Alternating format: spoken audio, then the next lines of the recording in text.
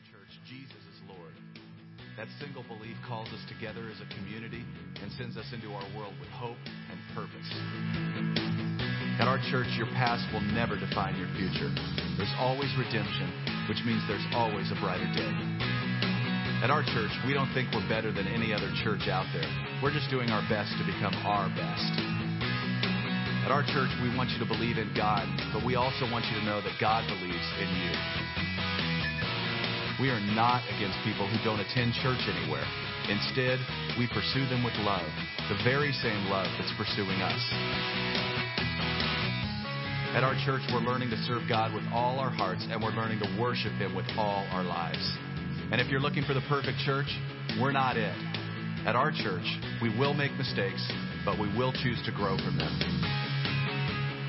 At our church, we're part of a global community that's knit together by the resurrection of Jesus. And by the way, at our church, we believe that really happened too.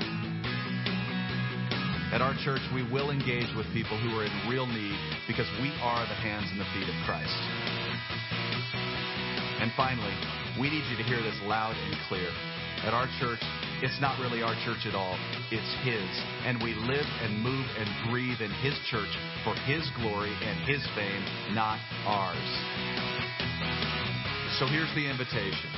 You're invited to jump in with your whole heart at your own pace and to experience the life that awaits you in Christ. Friends, this is going to be good. Welcome to our church. Good morning. There we go. Good morning, everyone. Happy Easter. If you guys want to finish up what you're doing, make your way back to your seats. We're going to start church in just a moment.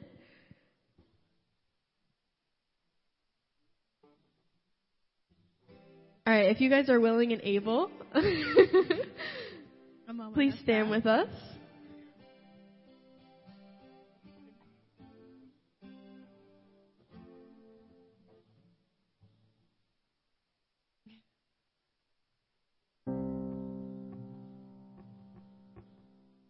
All right, I'm going to open us up in prayer before the service. Dear Heavenly Father, we just thank you for this gift that you have given us of your birth and your resurrection, your death and your resurrection. I pray that you would just calm our hearts, calm our minds as we enter into worship together as a congregation. Jesus, we just lift you up today. We thank you for the sacrifice that you have made for us, that you took on our sins, you died on the cross. And we just celebrate today that you rose again. Help us to just be respectful of you and just be able to enter into worship today. In your name we pray. Amen.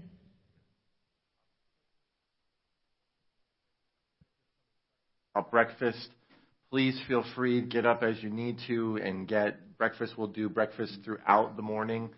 So there's yogurt and parfaits and Chick is making omelets. And there's sausages in the crock pot over on the right-hand side. So feel free to get up during worship and do that. Just make sure that you're not just gathering and chit-chatting during worship. And then also we'll pray in a moment, but I'm going to be passing around a card. Joe Nowicki had to go in for emergency appendix surgery. And so they brought him in just before that morning text that came out this morning. So he's been at the hospital for a bit because the hospital's overloaded and understaffed because of the holiday. And so, but they took him in, and we're waiting for Melissa to respond and let us know where he's at. So praying for a quick, hopefully by now done, and then a quick recovery. So I'm going to, during worship, pass this card around. And if you guys want to write a note of just encouragement to Joe, we'll do that throughout worship.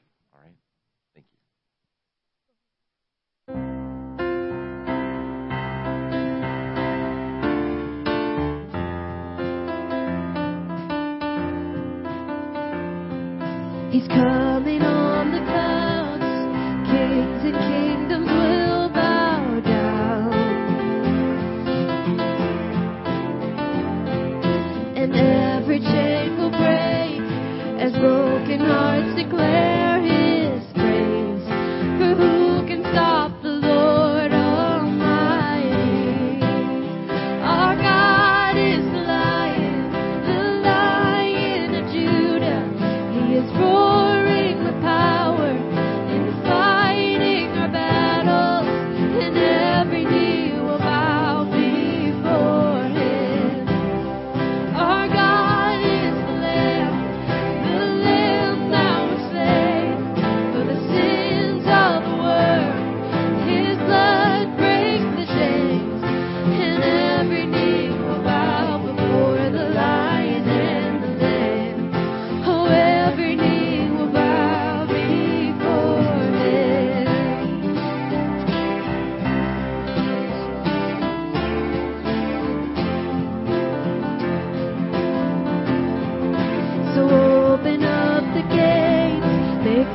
before the King of Kings.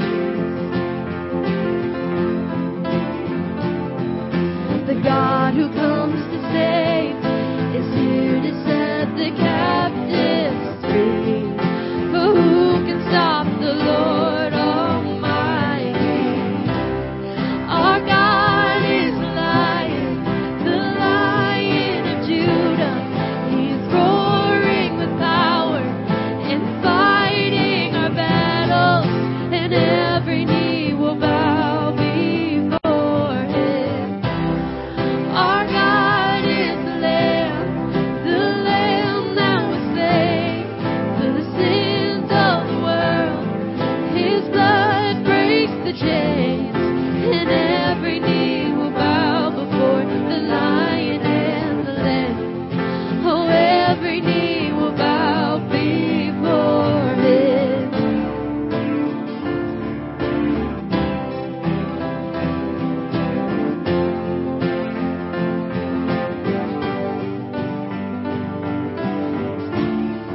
Oh, who can stop the Lord Almighty? Who can stop the Lord Almighty? Yeah. Who can stop the Lord Almighty? And who can stop the Lord? And our God is the Lion of Judah. He is roaring with power and fighting our battles, and every knee will bow before Him. Our God is the Lamb that was slain for the sins of the world.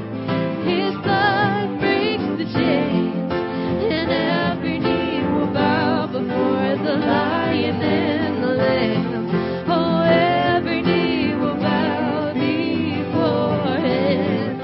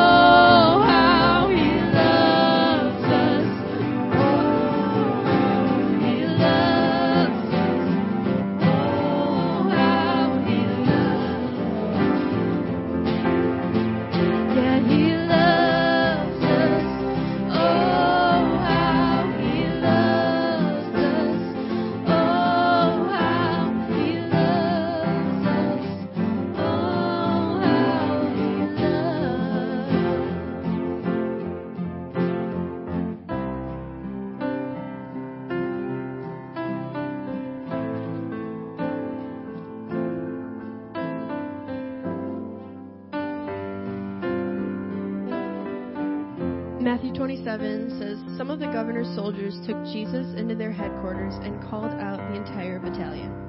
They stripped him and put a scarlet robe on him. They made him a crown of long sharp thorns and put it on his head. They placed a stick in his right hand as a scepter. Then they knelt before him in mockery, yelling, "Hail, King of the Jews!" And they spit on him and grabbed the stick and beat him on the head with it. When they were finally tired of mocking him, they took off the robe and put his own clothes back on him. They led him away to be crucified.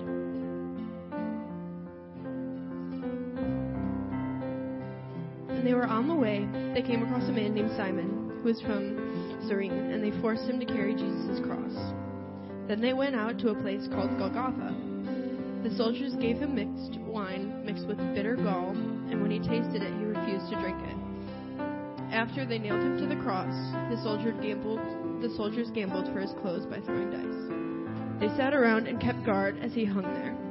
A signboard was fastened to the cross above Jesus' head, announcing the charge against him. It read, "This is Jesus, King of the Jews."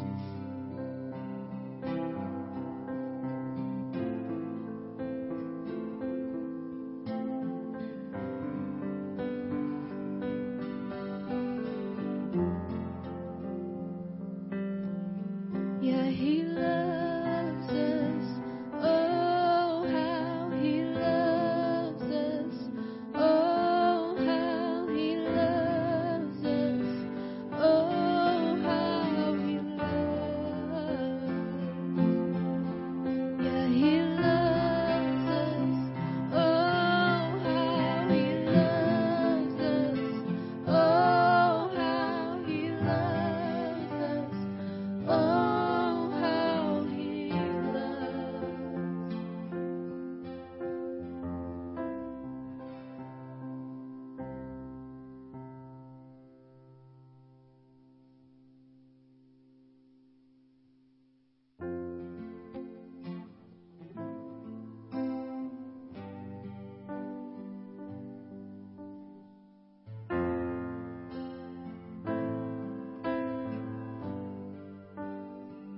the head that once was crowned with thorns is crowned with glory now. The Savior knelt to wash our feet. Now at his feet we bow.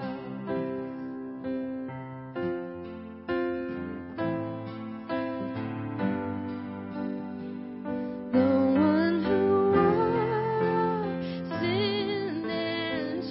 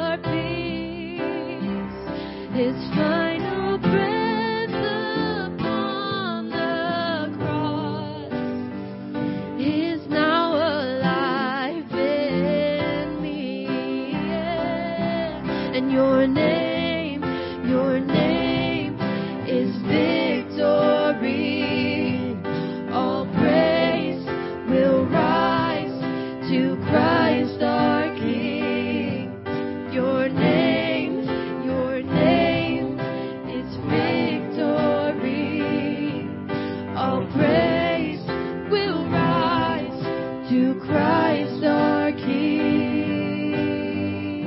Yeah.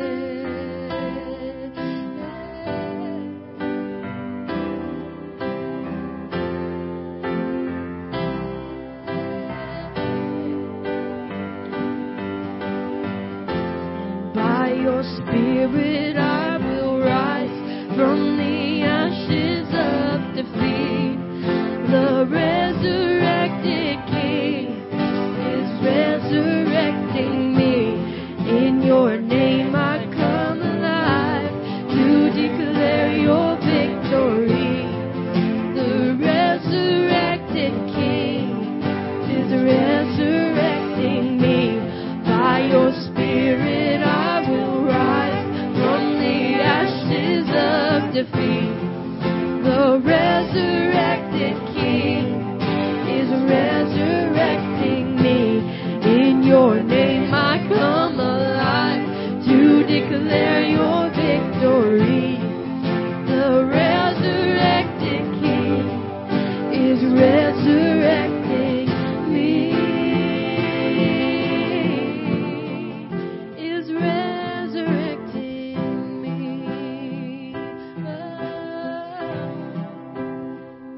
The tomb where soldiers watched in vain was borrowed for 3 days.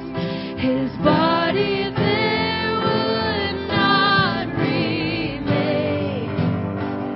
Our God has robbed the grave. Our God has robbed the grave. And your name is victory.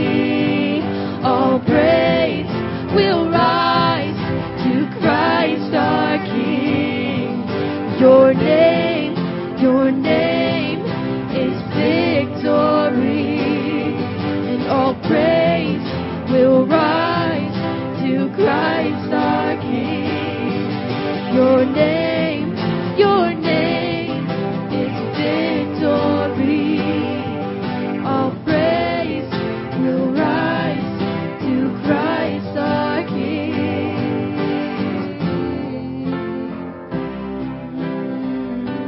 The tomb where soldiers watched in vain was borrowed for 3 days. His body there would not remain. Our God has robbed the grave. Our God has robbed the grave.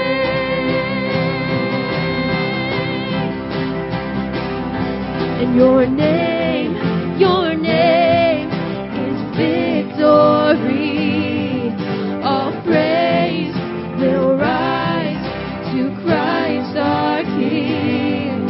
And your name is victory. All praise will rise to Christ our King. Oh, your name is victory. All praise will rise to Christ our King. Your name is victory. All praise will rise to Christ our King.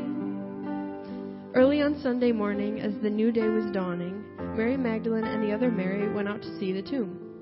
Suddenly there was a great earthquake, because an angel of the Lord came down from heaven and rolled aside the stone that sat on it. His face shone like lightning, and his clothes were white as snow. The guards shook with fear when they saw him, and they fell into a dead faint. The angel spoke to the woman. "Don't be afraid," he said. "I know you're looking for Jesus who was crucified. He isn't there. He has been raised from the dead, just as he said it would happen. Come and see where his body was lying. And now go quickly and tell his disciples he has been raised from the dead, and he is going ahead of you to Galilee. You will see him there." remember, I have told you.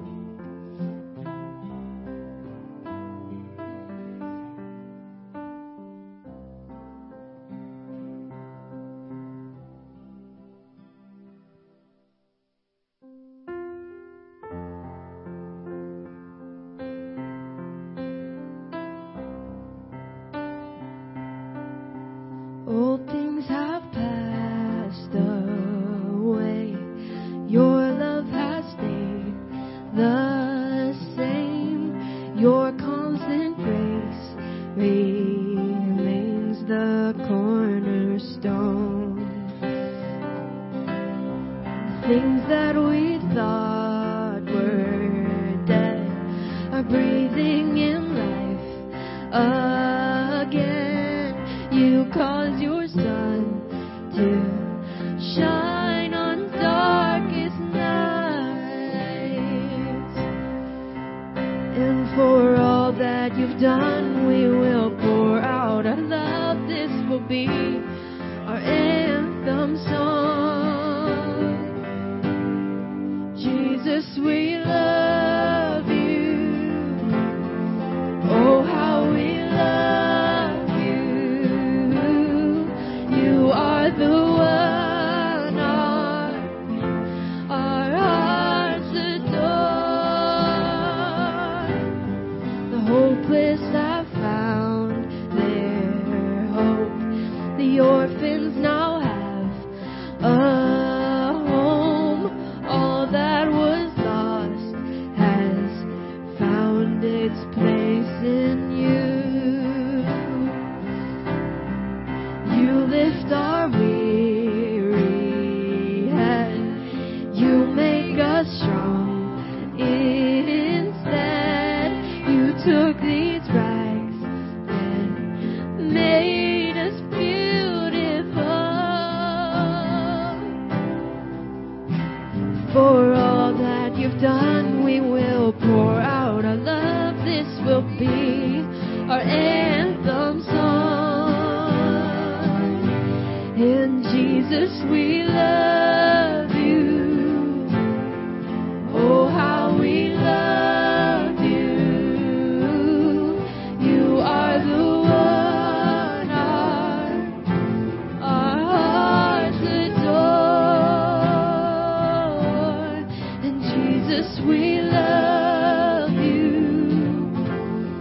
Oh, how we love you. You are the one our hearts adore.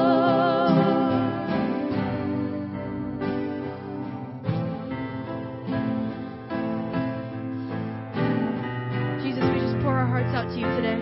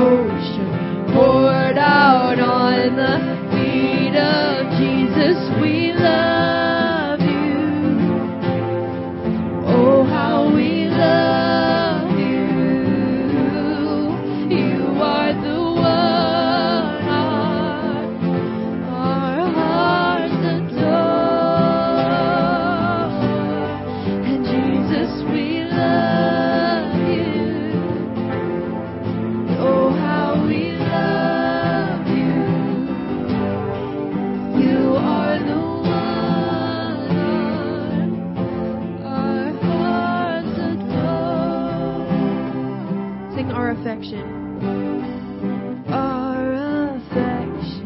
our devotion poured out on the feet of Jesus. Our affection, our devotion poured out on the feet of Jesus. Our affection, our devotion poured out on the feet of Jesus. Our affection, our devotion poured out on the feet of Jesus. We love you. Oh, how we love you. You are the one our hearts adore. And Jesus, we love you. Oh, how we love you. You are the one our hearts adore.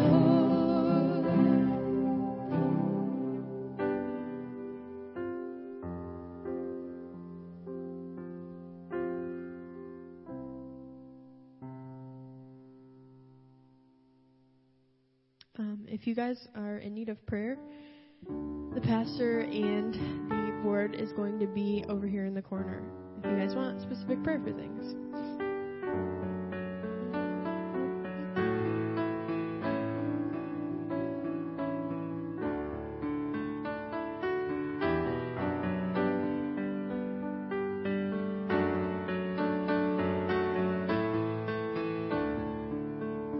How deep the Father's love for us, how vast beyond all measure.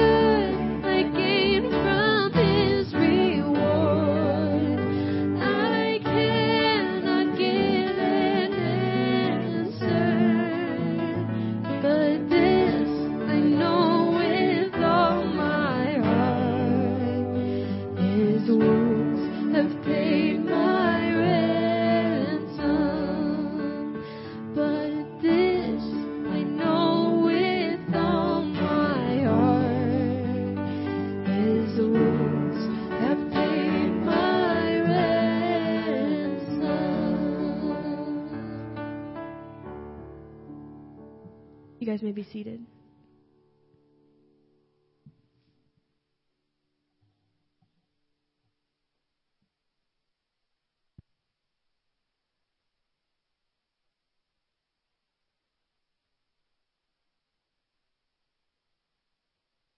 Nope, there I am. Now I am. We prepare our hearts for communion this morning. Jess already read it in Matthew 28, verse 6, but I just want to give you some instruction on all your tables or most of the tables. Again, kids, adults, if you need it, it's there. It's a coloring sheet. I have prizes. So if you color, there are crayons in the back if you need crayons. But the coloring sheets that are on the tables, if you bring your coloring sheet to me after service, I actually have tattoos that match Resurrection Sunday tattoos, temporary tattoos. You don't want to actually get a real tattoo. But there's this really cool tattoos. They're real. It's a real tattoo. It's just not, it's a temporary tattoo. It's not a permanent tattoo. And the verse that Jesse read in Matthew 28, verse 6 says, He is not here. He has risen just as He said. And that's it. That's the crux of everything. And churches all over the world this week have been celebrating Holy Week. And you've got all the different things that have happened. And if you've seen people's Facebook pages, posts like a lot can happen in 7 days. When we think about the life of Jesus during this week, from Monday to Tuesday to Wednesday to Thursday, when He celebrated the Passover meal with the disciples and initiated communion, that it was something that was a Jewish celebration, a Jewish remembrance of freedom, that God had set the nation of Israel free. And Nathaniel, if you want to come give us our Hebrew word, because the Hebrew word today is the word for freedom. Yeah. You got to turn it on. Switch it Hello? on. There we go. Oh, there it is. Okay. So I actually found two words, and I think there's one that's a little bit better than the other. So there's cherut and chosef. And the difference between the two, cherut is freedom to do what you want, but like wisdom to do what's right. And chosef is kind of the idea of the prodigal son, where he got his inheritance and was just like out on his own doing whatever the heck he wanted. It was just like a vacation. And the Jews, when they celebrated Passover, there's a verse in one of the like recitations that they cite before they eat the meal that talks about the Benai Chorin, which is the sons of freedom, and that we were once slaves in Egypt, but now we are sons and daughters of freedom. And that is that cherut, that we have the ability to choose, but we know we're going to live according to God's law. And that echoes throughout the whole Old Testament into the New Testament as Jesus gave us that same cherut. Good.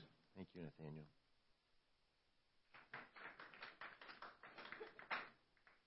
So here's what that cherut brings us, because the resurrection, as we come to the table this morning, is that focal point of all of human history.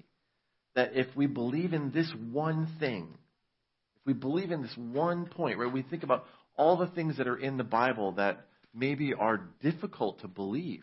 We were wrestling with talking about, did God create the earth in 7 days, or did God use millions and billions of years? And we wrestle with, how did God do it? It doesn't matter how He did it. It doesn't matter how long it took Him to do it. We believe that He did it. Right? When we think about all the miraculous things that happened in the Old Testament and the New Testament of people being raised from the dead, people being healed, oceans being parted, all of those miraculous things are great things. But none of those things make any difference for us and for our freedom except this one. And that's the resurrection. Because if we believe in that one thing, all of the other things fall into place. It's the hinge point of our faith and of human history. And so if Jesus is alive, then he conquered death. And if we believe he conquered death, he can conquer anything. Sin has no hold on us. Shame has no place in us. Fear can't control us. Worry can't consume us. No enemy has power over us if the resurrection is true. And so do we really believe that Jesus was victorious back then? And because of his victory, do I believe that he can give me victory now? As we come to the table this morning, let's come with that prayer like that man who came to Jesus and said, Lord, I believe, help my unbelief. And come to the table with an expectation of hope. Right? We have friends connected to our church in multiple directions who Dad got up yesterday and said he didn't feel good and went to go lay down. And later they came and found him. He had passed away. And that's tragic. Especially on a weekend holiday. But as a family of faith, my prayer and my hope is that they know and they understand the reality of the resurrection. That as while they're grieving Dad, that there is hope. That because Jesus rose from the dead, we get to. And that this isn't the end of Mr. Nowak's story. He is with the Lord. Now, it hurts and it's painful to have the gap of relationship until we see Dad again. But that's the whole point. That's the hope that we have, that we will see those people again, that we will be with them again because Jesus conquered death. However you want to interpret the other challenging portions of Scripture, this is the hinge point today that we recognize, that we celebrate. And honestly, we celebrate it every weekend, but especially on the weekend that we celebrate the resurrection for us as believers all over the world. Churches all over the world are united in this one thing today. We may have differences on lots of things, but today we celebrate his resurrection. Romans chapter 8, verse 11 says, and if the spirit of him who raised Jesus from the dead is living in you, he who raised Christ from the dead will also give life to your mortal bodies because of his Spirit who dwells in you. Paul quotes Jesus when in each of the Gospels, when it recounts the story that Jesus pulled his disciples together in an upper room, and he took the bread and he broke it, and he said, this is my body, which is broken for you. It hadn't been broken yet, but it was about to be. On Thursday, when he broke the bread, his body hadn't been broken, but it was coming. And then he took the cup of wine after supper and said, this cup is my blood. It represents the new covenant. His blood hadn't been spilled yet. He hadn't even sweat drops of blood yet in the garden. That came after. He was looking to what was going to happen that weekend. All of the things that would happen all day Friday. All of the excruciating pain. All of the torment. All of the sin that would be laid on him. And then the silent Saturday, where no one knew what was going to happen next. The disciples were terrified. They were literally locked in rooms, afraid of what the Jewish leaders and the Romans would do to them. And then Sunday morning, right? So much can change in 7 days. And so that Easter Sunday morning, when the women went to the tomb, they ran to the tomb to prepare the body because they couldn't do it. By the time everything was done on Friday, the Sabbath had fallen and they couldn't get to him. And so they go to the tomb and there's an angel there, and I shared the memory verse, and hopefully that's something that we can begin to do as a church, to focus on, and to memorize Scripture as a church family. And every month I'm going to send you a new verse to work on and to memorize, and I'll send you graphics. You can change your screen on your computer and on your smartphone, and every time you open your phone, there'll be that verse each month. And I just love that this month the verse is, He is not here. He has risen, just as He said. Amen. Heavenly Father, we thank you. Lord, we invite you into this portion of our worship as we celebrate, as we reenact this meal that you held with your disciples, as the bread was broken and the cup was passed, that we are free, that we have freedom because your body was broken and your blood was spilled to cover and wash away our sins. So, Father, as we come to the table, as we bring our gifts of offering, of tithes and offerings, whether we've done it digitally ahead of time or if we bring an actual physical offering to the offering plate, Lord, we ask that you would take these gifts and that you would use them for your glory in this community and in the world as we support missionaries all over the globe and as we do our best to be a light here in this community. Father, we ask that you would be with us, that you would remind us of that freedom we have because you conquered death.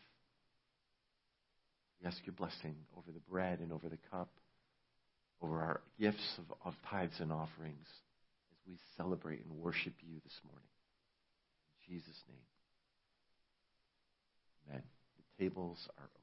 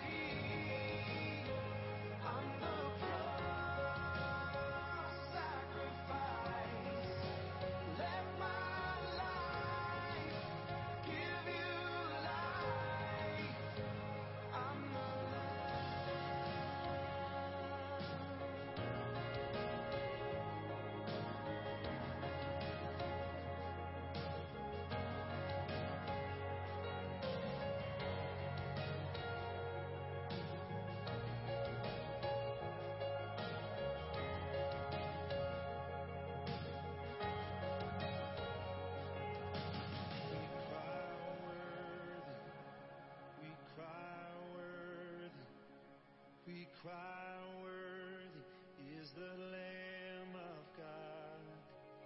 We cry, worthy. We cry, worthy. We cry, worthy is the Lamb of God. We cry, worthy. We cry, worthy. We cry, worthy is the Lamb of God. We cry, worthy. We cry, worthy. We cry, worthy is the Lamb of God.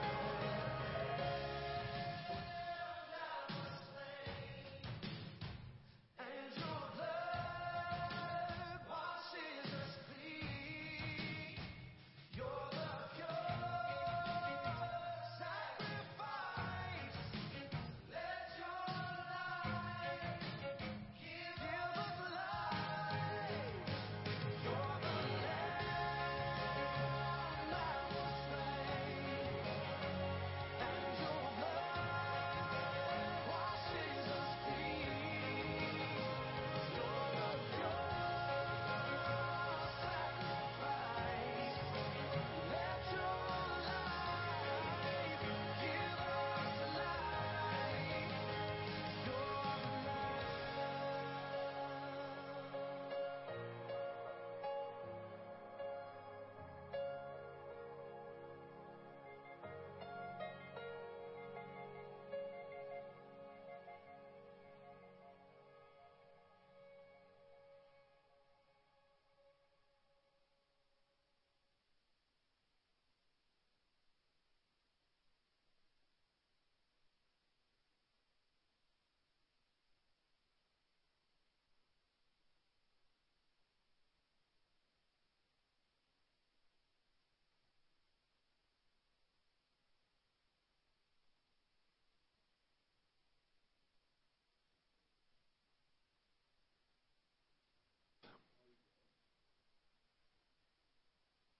As you are making your way back to your seats, please feel free to run back to the table and get some more food, and we'll enjoy breakfast. There's no Kids Quest today. It's a family Sunday, so again, kids, if you want to work on your coloring sheet and do that, they got the tattoos for the verse, if you want those, and then I also have a keychain if you don't want the tattoo. So,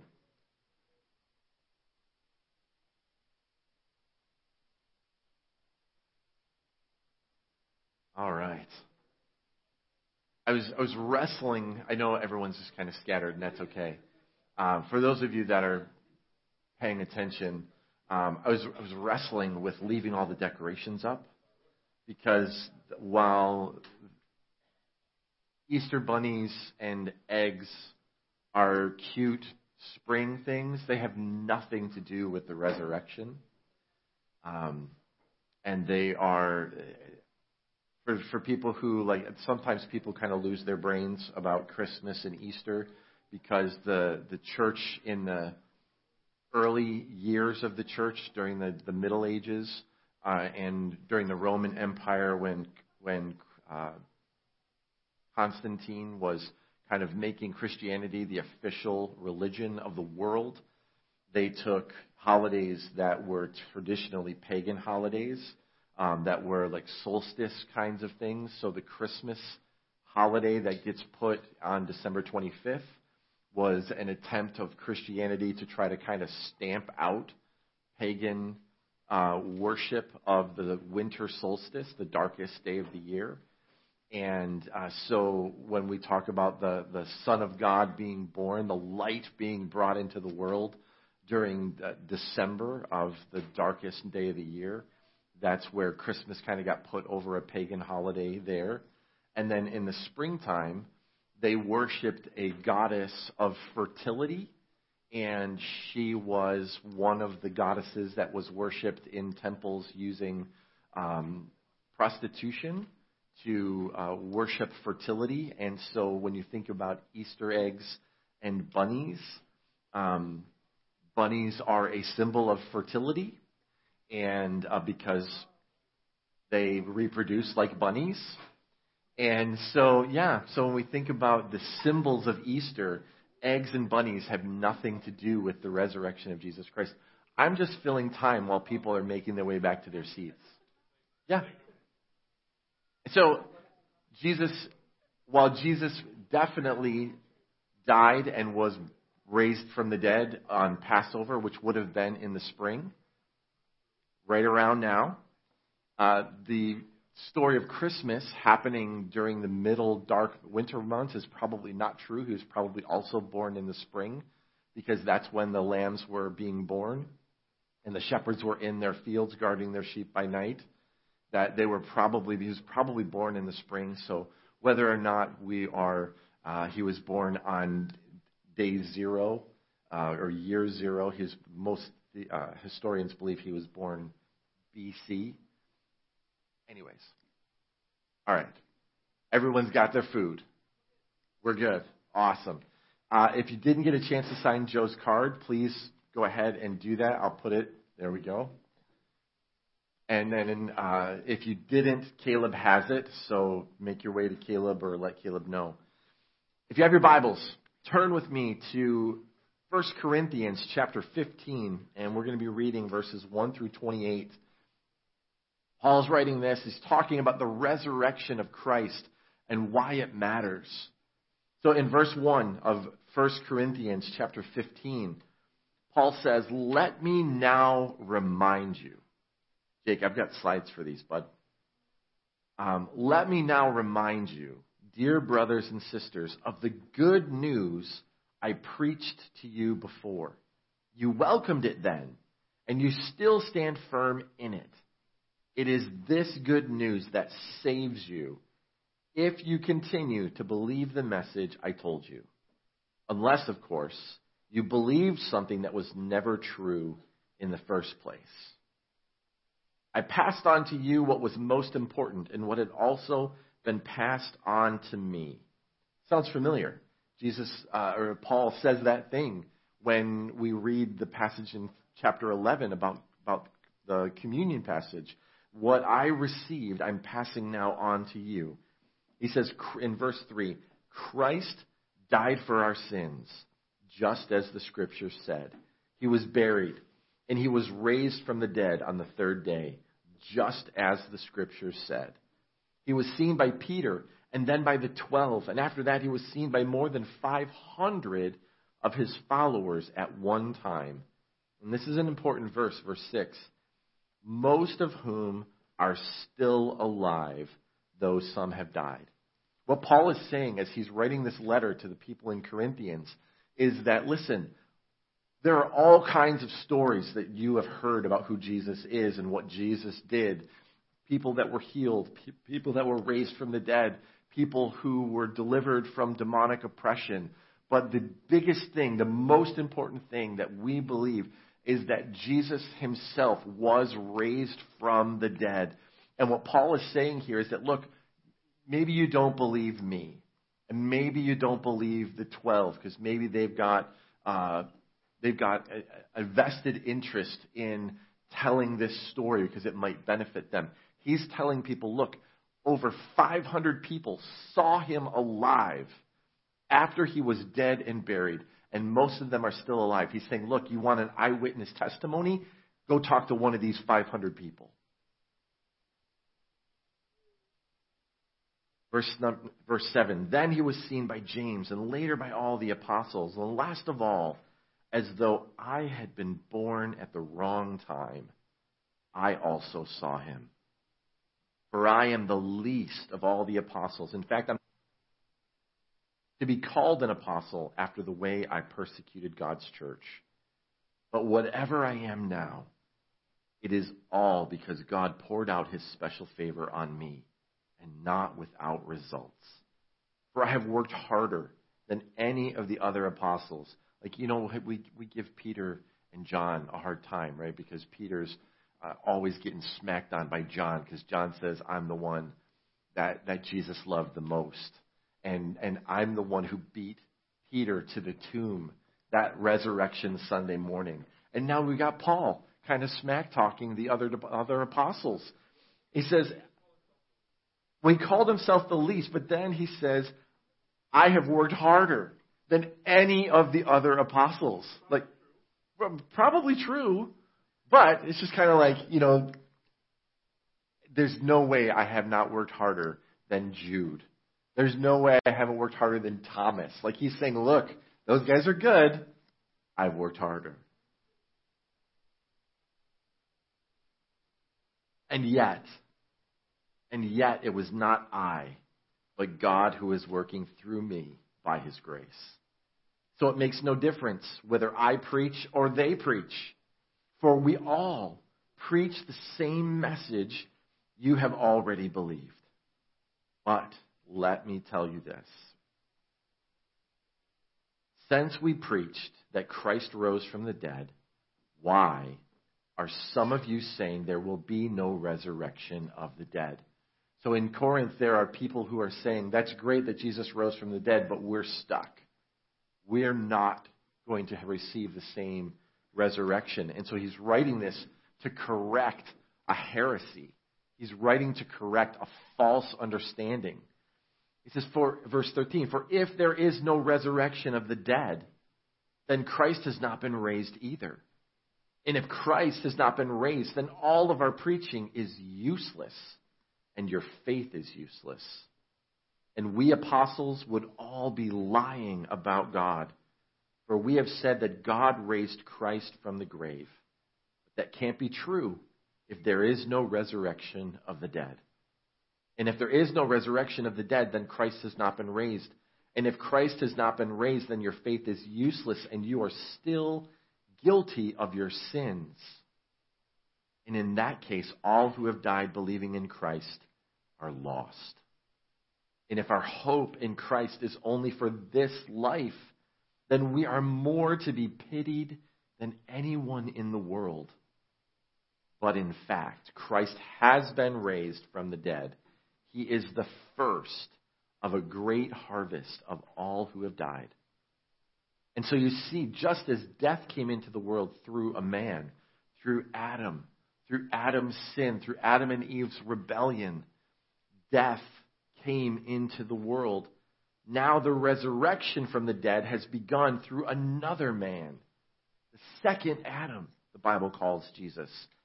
And just as everyone dies because we all belong to Adam, everyone who belongs to Christ will be given new life. But there is an order to this resurrection. Christ was raised as the first of the harvest.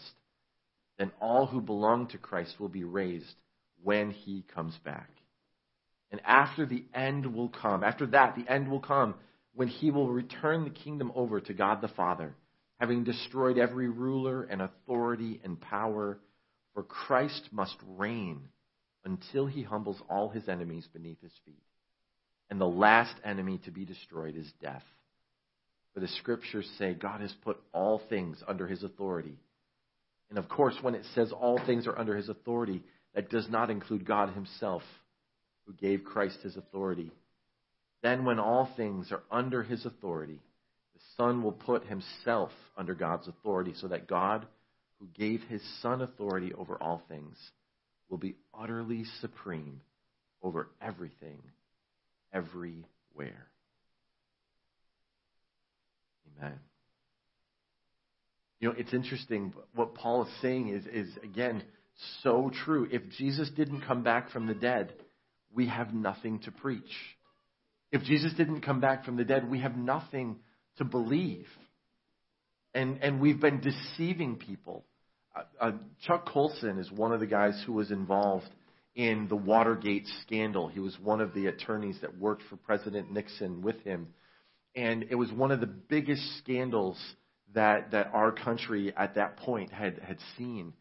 And he became a Christian after that. And Chuck Colson has a ministry to prisons all over the nation. And he said the resurrection absolutely has to be true. And he said, and I'll tell you why, just personally, that how Watergate confirmed it to me. Because 12 men, 12 disciples, and their family and friends and all of those people, they went on to preach this resurrection for the rest of their lives, upon penalty of death, that Jesus Christ was risen from the dead. And they staked their entire lives on it, not just their careers, not just their finances, not just their reputations. They literally paid for the truth of the resurrection with their lives. Some were boiled alive. Some were crucified. Some were impaled. Some tradition says they were set up against a wall and were filled with arrows like a pincushion. Like they were tortured for this one point of history, this story that they told, that Jesus rose from the dead. And what Chuck Colson said was these other 12 men that he's talking about, the men who were involved in the Watergate scandal, couldn't hold their lie together for a week. That within a week's time, there were guys who cracked. And the scandal of what would happen at Watergate literally broke. And it didn't cost them their lives. They weren't anywhere near it. And so if these men who cracked after a week to cover up a lie, how is it that the 12 apostles could hold out and stay true to the story if for any other reason than it was true? If the resurrection didn't happen, there's no point in us even showing up on Sunday mornings. If the resurrection didn't happen, we are one miserable bunch of people. Paul, as he's wrapping up his letter to the Corinthians, this first letter that he's writing in chapter 15, he's talking to them about the most important thing, that the resurrection is essential to the gospel, to the good news. And it gives us this complete picture of good news from Good Friday to Easter Sunday morning. That we can trust it, that Jesus rose from the dead. And that wasn't something that they disputed. They all agreed on it. But he says something in verses 5 through 8 that's so, actually in verses 12 through 19, that Paul uses the word in Greek, if. That if this is true, and he actually uses that word 7 different times to drive home the point that not only did Jesus rise from the dead, but it is the most important thing for us. So it's good news that Jesus is the first fruits of those who died. Jake, give me verse 20 up on the screen, please. But in fact, Christ has been raised from the dead. He is the first of a great harvest of all who have died. What does that mean? The first fruits, again, is a term of agriculture, of the harvest, of when you planted, when you sowed your corn or your wheat or we've got a bunch of strawberries in the back on the table, and blueberries, right? When you put those in the ground, you had this hope that at some point they would grow, and then not only would they be green, but then fruit would show up on them. And what he's talking to there is this understanding that the first fruits, those first strawberries, those first heads of grain, those first blueberries or onions or whatever, those were the things that when we thought about what we gave back to the Lord as our tithes and our offerings was the first fruits that we bring. And he's saying this, that he's the first of the harvest of all who have died. That there will be a harvest yet of people who will rise again from the dead. And that's us. Jesus is the first fruits of those who died because Jesus is superior in every other way, in anything in creation. He's the first, but he is not the last. So for us this morning, we have a hope. We have a hope, not just that we get to go to heaven when we die, but that his power is available to us right now. On Easter Sunday, April 9th, 2023, that same resurrection power is available to us for us to be able to walk in, what's our Hebrew word, Nathaniel? Harut. To walk in freedom. Harut. Say that with me. Harut. That we get to receive his freedom because of the resurrection. And so you don't have to wait to be free from addiction when you die. You don't have to wait to be free of depression and bitterness and anger when you die. That we can walk in his freedom and have his resurrection power applied to our lives. That we don't have to wait to be free from addiction to substances. We don't have to wait to be free from our addictions to pornography when we die. We can walk in that harut, that freedom, that resurrection power today. That's good news. You know, I think about the story of Field of Dreams, the old Kevin Costner film, a great baseball movie. And the voice speaks to Kevin Costner's character and he says, if you build it, they will come. And so he doesn't even know what that means. And he tries to figure out what it is. And he finds out that whatever this voice is telling him, that he's supposed to take his cornfield, his first fruits, and mow it down and build a baseball field in the middle of his cornfields. And if you build it, they will come. And so the first spirit in the story that comes through is Shoeless Joe Jackson from the Chicago Cubs, famous baseball team of these guys who were disgraced because they were caught cheating. And they had to have their story redeemed. And then every night more and more players would come and play. But the whole point of the story is he's waiting for his dad. And that the final night, the story, the message, that he realizes he's missed it because we all say, if you build it, who will come? They will come. But what the voice said to him was, if you build it, he will come. And that last day, his dad shows up on the field. It's a beautiful story.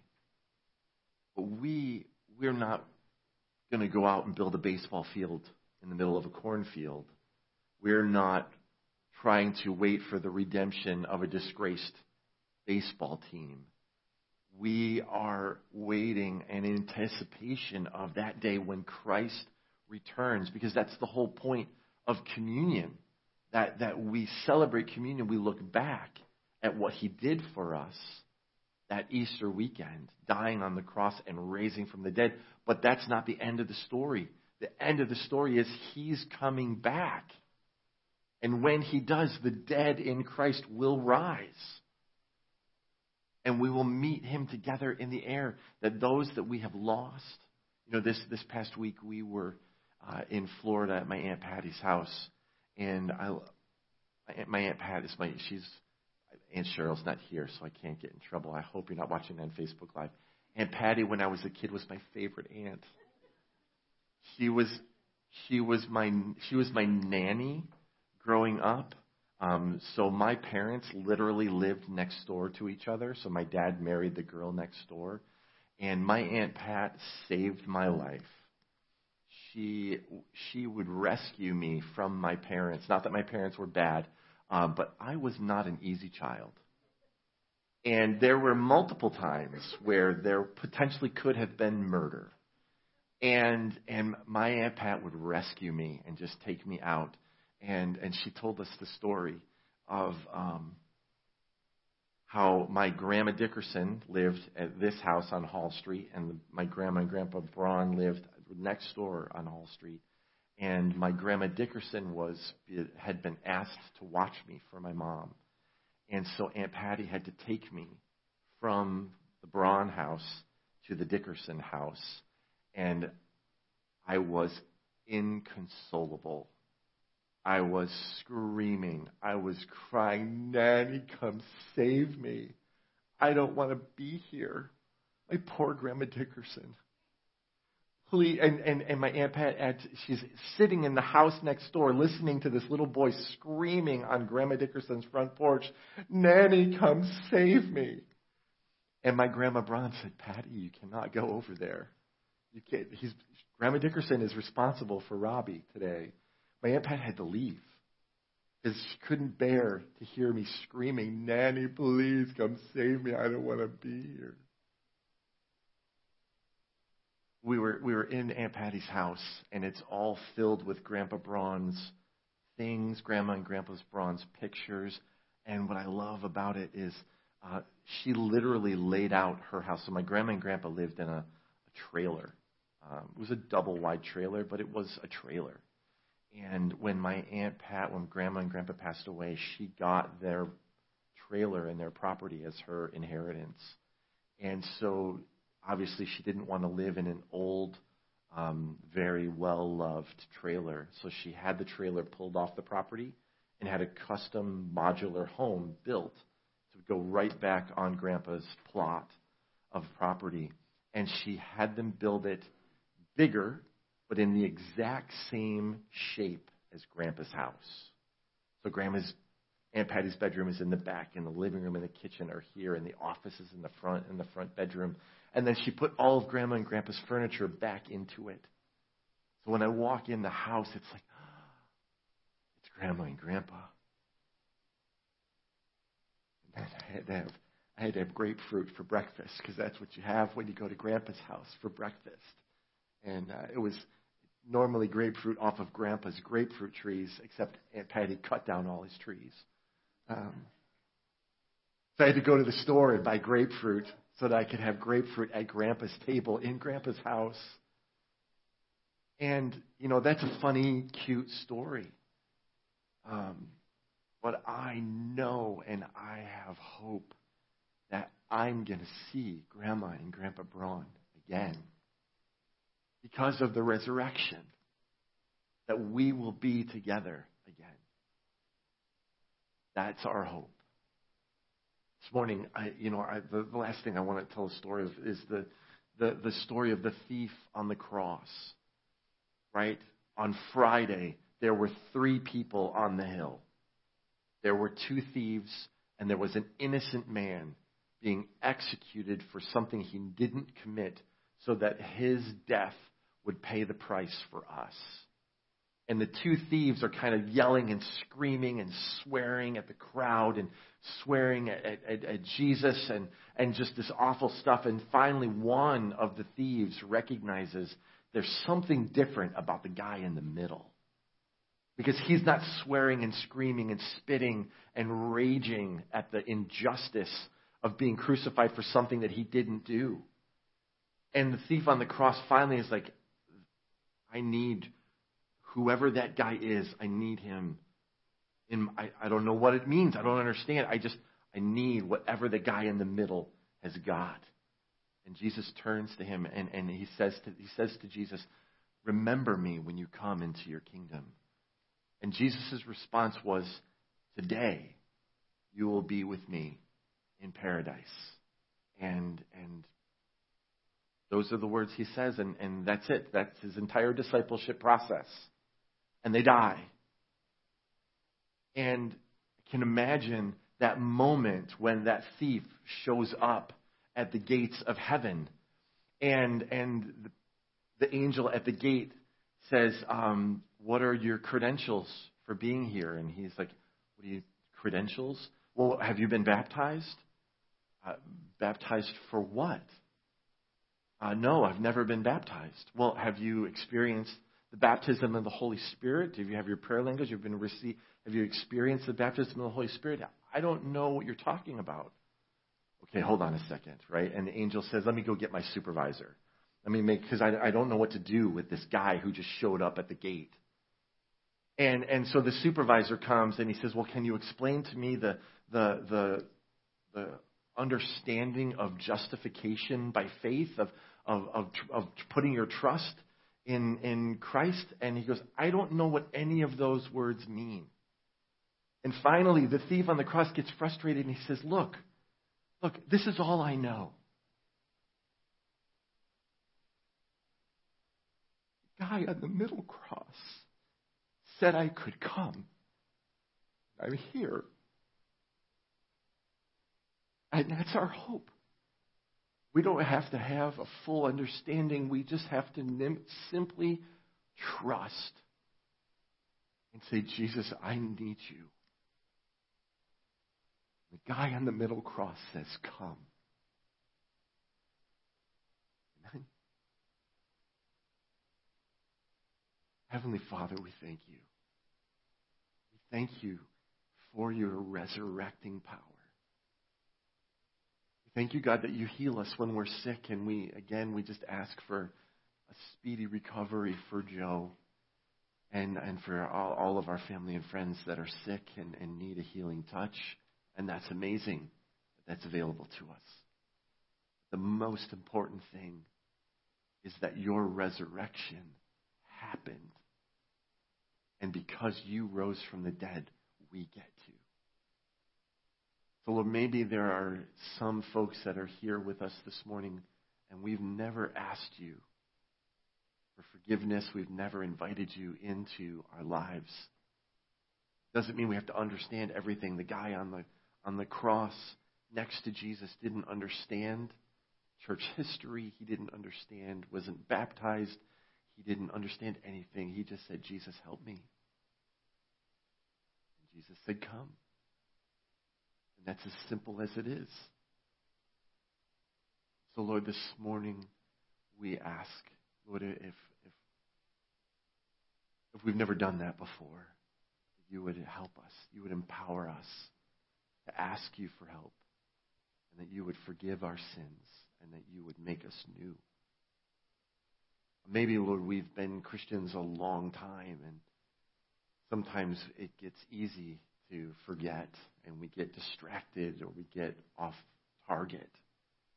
Lord, this Easter Sunday, refocus our energies and our hearts to remember what you did for us and to walk in that freedom. Not just waiting for it when we die, but that we can walk in that resurrection power at school tomorrow and at work and in our neighborhoods. In Jesus' name, amen. Amen. Happy Resurrection Sunday. He is risen. Blessings. There's still a bunch of food. Feel free to grab some eggs, grab some sausage, and Joe is out of surgery, so praise the Lord that went well. Now he's just got to eat and poop and walk and get his pain under control, and those are the things you have to do so they let you out of the hospital. You have to walk, eat, and poop. If you don't do those things... Anyways, I just like to say poop. Poop. Have a great week. You. And may his face smile upon you and be gracious to you and show you his favor and give you his peace. And I pray you have a good poop today. So, blessings.